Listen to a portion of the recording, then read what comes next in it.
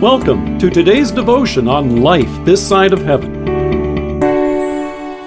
The Word of God from Hebrews chapter 4, verse 12. For the Word of God is living and active, sharper than any double-edged sword. It penetrates even to dividing soul and spirit, joints and marrow. It judges the thoughts and attitudes of the heart.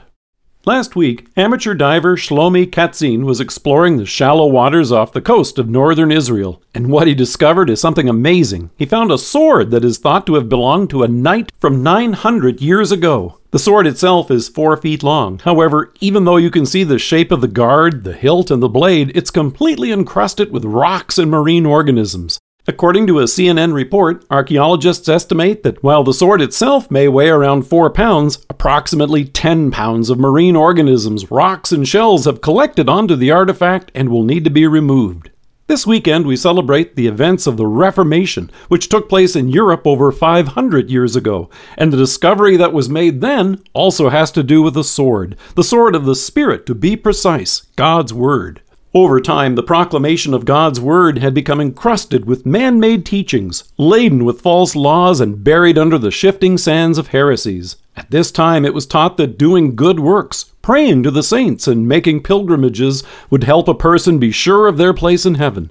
The result was that you could never have that confidence because you could never be sure you had done enough to merit eternal life. In 1512, a one-time law student, Martin Luther, attained the degree of Doctor of Theology. The head of the theological faculty at the University of Wittenberg suggested that Luther become a teacher, and in 1513, Luther began lecturing on the Psalms, Romans, and Galatians. It was during this time that he made this remarkable discovery. He read in Romans 1 verse 17, "For in the gospel a righteousness from God is revealed, a righteousness that is by faith from first to last, just as it is written, the righteous will live by faith."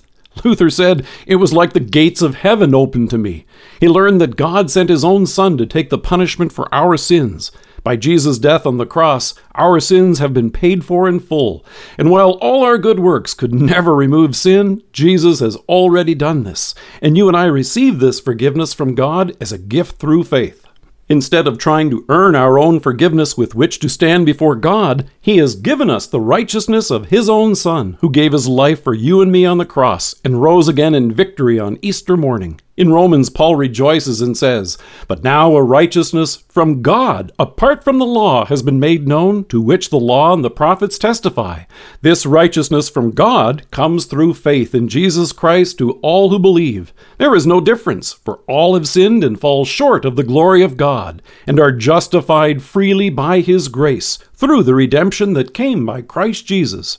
Archaeologists are now looking forward to the day when this newly discovered sword, which was revealed last week, has been cleaned and polished. The Israel Antiquities Authority has announced that once it's been cleaned, it will be displayed to the public. But God's Word is not simply a relic from the past. As the writer to the Hebrews notes, the Word of God is living and active. Like a sharp sword, the law reveals our sins, and the gospel points us to our Savior, who has conquered sin, death, and the devil on our behalf. In a statement released by the Israel Antiquities Authority, Inspector Nir Distenfeld mused, "It is exciting to encounter such a personal object, taking you 900 years back in time to a different era with knights, armor, and swords. But the wonderful thing about God's Word is that it not only points us back to what our Savior has accomplished for us at the cross and the empty tomb of Easter, it assures us of this good news of our forgiveness today and the place you and I will have with our Savior at His eternal banquet in heaven. That's a discovery worth celebrating."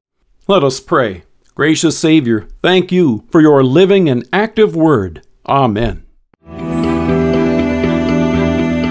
Thank you for joining us. If you are listening to us by podcast or on Alexa, we invite you to browse the resources that are available on our site at lifethissideofheaven.org. God bless you and have a great day.